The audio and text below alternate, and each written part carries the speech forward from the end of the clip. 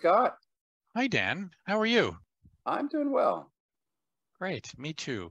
And this is our 8th episode of The Bookcase. And we have two new books. The first one is The Course in Love by Alain de Botton, or I don't even know how to say that. It's funny to hear him because you'd think he'd be French with a French accent, but Yeah. he's got a heavy British accent. So, Okay. and then our second book is The Art of Loving by Erich Fromm. And one of these books is really of recent origin. The other, the one that you held up, The Art of Loving by Fromm, is from the mid 1950s. So they're quite a few years apart. And I think there's a bit of a backstory about why these books and how these books. Well, so this is actually a book of fiction.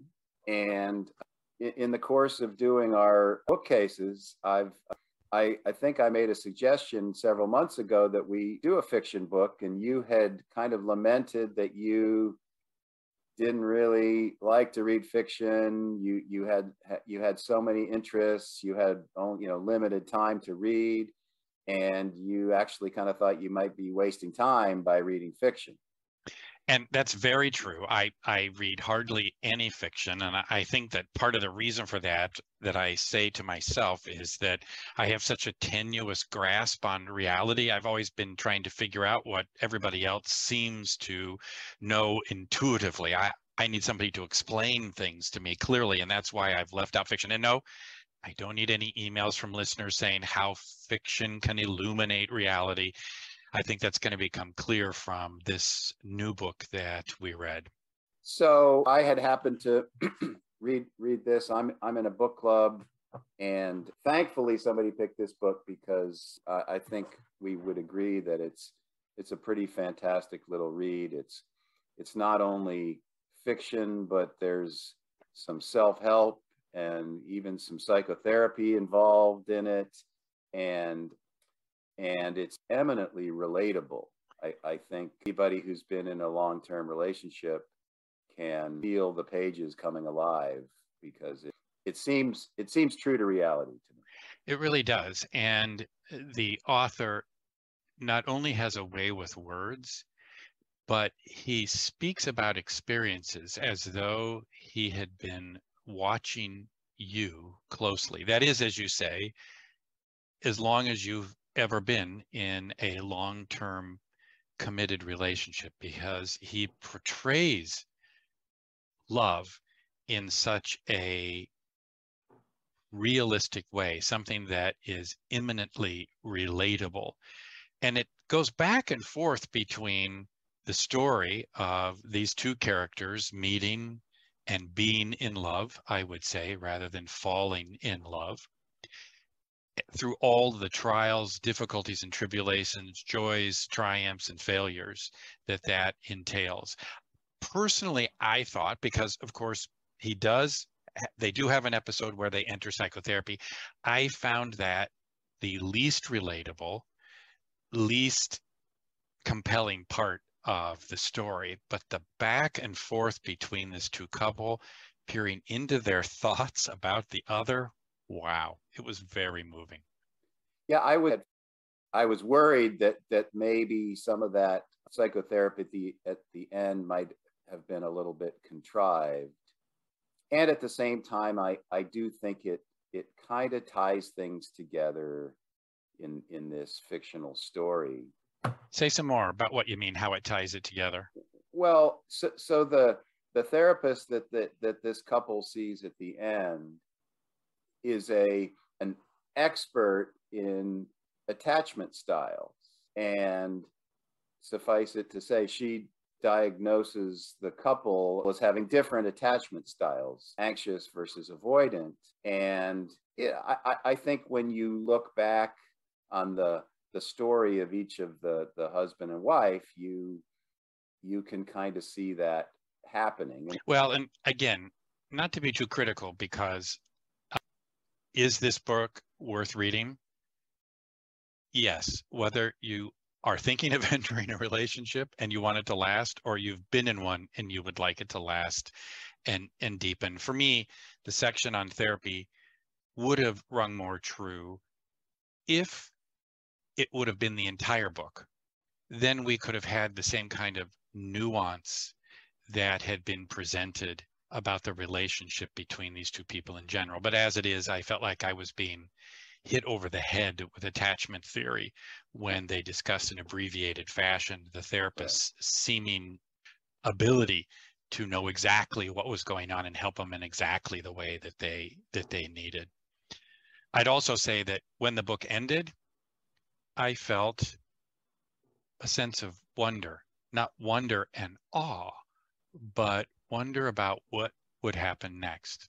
And there's a little bit of foreshadowing there at the end. I don't know if you remember that part where the author says that this couple could somehow the marriage could disintegrate or marriage could stay together. I think the implication is that it stays together, but I think there's a little foreshadowing. You're not quite sure. You're not, and I had that feeling, just so you know, throughout. I wondered, is this going to end? Are we going to see two people living in separate apartments taking care of their kids, as happens in 50% of marriages nowadays?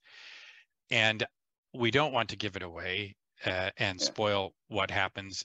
It really does lay out the back and forth between two human beings coming to truly love one another, which is related to, I think, Dan, the second book. And it's why I suggested, when you brought up The Course in Love, that we maybe take and read this book by the psychoanalyst Erich Fromm, which I was assigned to read as an undergraduate. I don't remember the particular course. Maybe it was a course on adulthood or personality or whatever. And at the time, I hated the book. So I think I was striking back at you for making me read fiction. Yeah, and so the way I read these books was I first read this book with my book club 6 months ago, and then a few weeks ago I picked up this book, and thankfully it's a skinny little book. It's 120 pages, and then just last week I went back and read this again, and I'll be honest with you, I had a hard time going back to this book in the last few days, because I think the word you use, it's kind of got a stern tone. I felt like I was being lectured to. Yeah.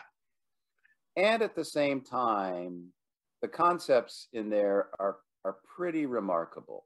I mean, there's some very dated things, that particularly views on homosexuality and same-sex relationships. But the overall, some of the ideas, love as an art and as a skill that has to be practiced and developed, pretty fantastic. It's amazing, because you have to wonder why, of all of the books that Fromm wrote, and he wrote many, this book has remained in print since 1956, I think, was the first printing of it. So there must be something in there that cuts across ages and cultures, since it's enjoyed such longevity. As you say, some of the interpretations are laughable, and also an indication that the author really had not experienced, nor did he have experience with what he was commenting on. So same-sex relationships, for example, he places clearly within a pathological framework and language, something to be cured, not understood and appreciated. But besides that, like you say, the material that is presented actually has lots of similarities, although, as you say, in a much more direct, aimed at your brain, a cognitive approach. I'll say that the book was long on lecture and short on practical advice, other than the strongly implied idea that love, the ability to love, is not something you're born with. It's something that has to be developed and modeled and practiced by pushing at the edges of what you're currently capable of. That stands in distinct and sharp contrast to this, which inspired in me a sense of compassion for my own partner that easily gets forgotten in the length of the relationship and the irritations of day-to-day married life. Absolutely. And I thought that it was interesting because in here, Fromm is very critical of, I mean, I think he says something like, truly somebody who's loving is very rare to find. And I contrast that statement with what I've read about his own personal life, where he had, it appears as if he had multiple relationships. I think he was married 2 or 3 times, but he also had loves of his life that he wasn't married to.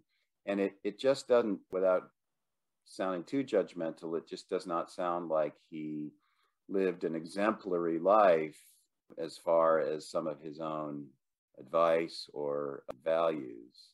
That's so interesting, Dan, because that's a dilemma, I think, for every mental health professional. And I know, I have to say, I feel judgy when I'm seeing an expert. You know, when I go to talk to the guy who does my taxes, I want him driving a Mercedes that's paid for and living in a mansion. If I go to see a physician, I would rather they be the picture of health rather than looking sickly and on the receiving end of a lifetime of bad habits. Maybe that's wrong. The same thing in mental health, that we're often in the position of advising and trying to help around issues that we ourselves may actually struggle mightily with. Right. I wonder about that. I mean, I guess I found in my own life that I'm uniquely blind. Maybe that's one reason that it's probably good for therapists to be in therapy themselves, or certainly a reasonable option. I guess as I think about this, that there's a difference between that I found in The Course of Love versus an Erich Fromm.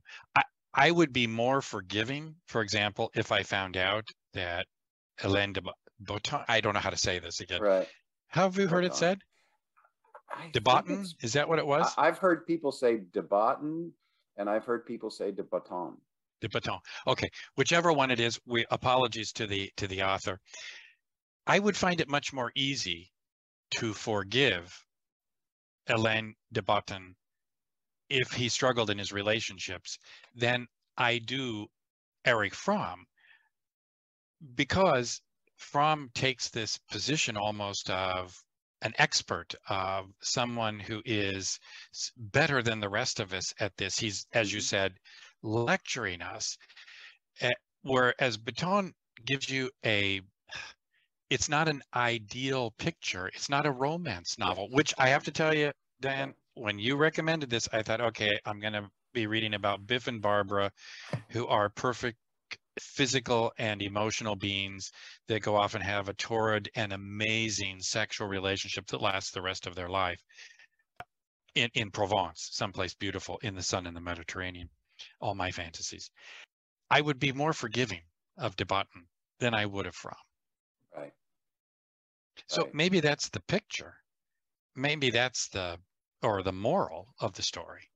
And I think, I don't know if you've mentioned it, we've kind of skirted the subject, but this book goes back and forth between the story and then a kind of I don't know if primer is the word, but it's a series of little paragraphs about romanticism and this, in essence, misguided idea of what romantic love is, or the theory of romance. And I think one of the really interesting concepts about that is that where you meet a couple and you're always, well, how did you meet? Yeah. You know, where did it start? Yeah. And there's this focus on this time when they're falling together in love. And that's just a very small part of the course of a loving relationship over a long period of time. And yet, as a society and as a culture, we're way too fascinated by this spark that ignites things rather than the fuel that keeps the flame going over all those years. And a longing to return to that at some level. You see it in movies and in books. And again, that's why I was worried about this particular volume.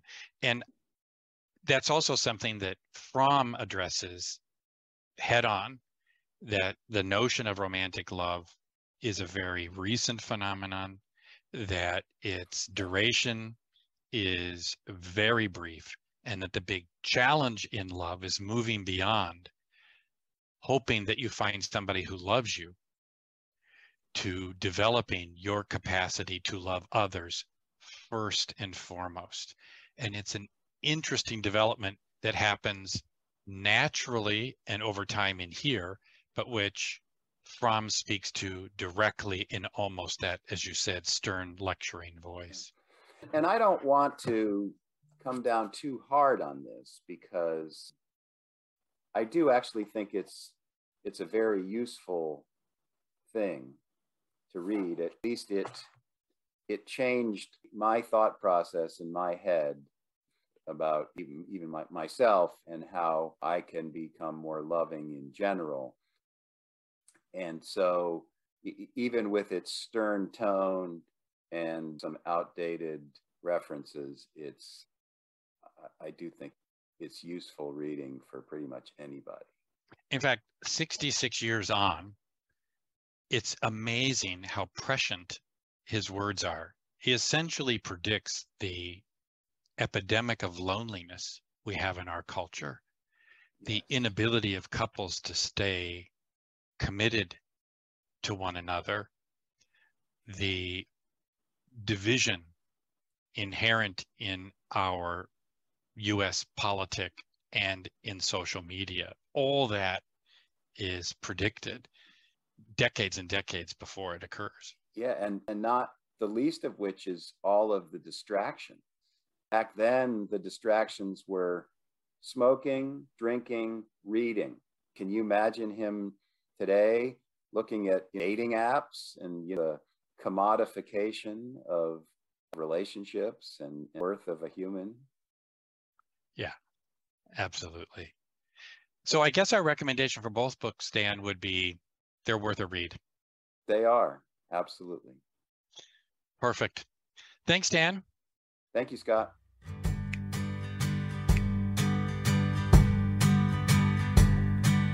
I found a new person to test out my luck. Is it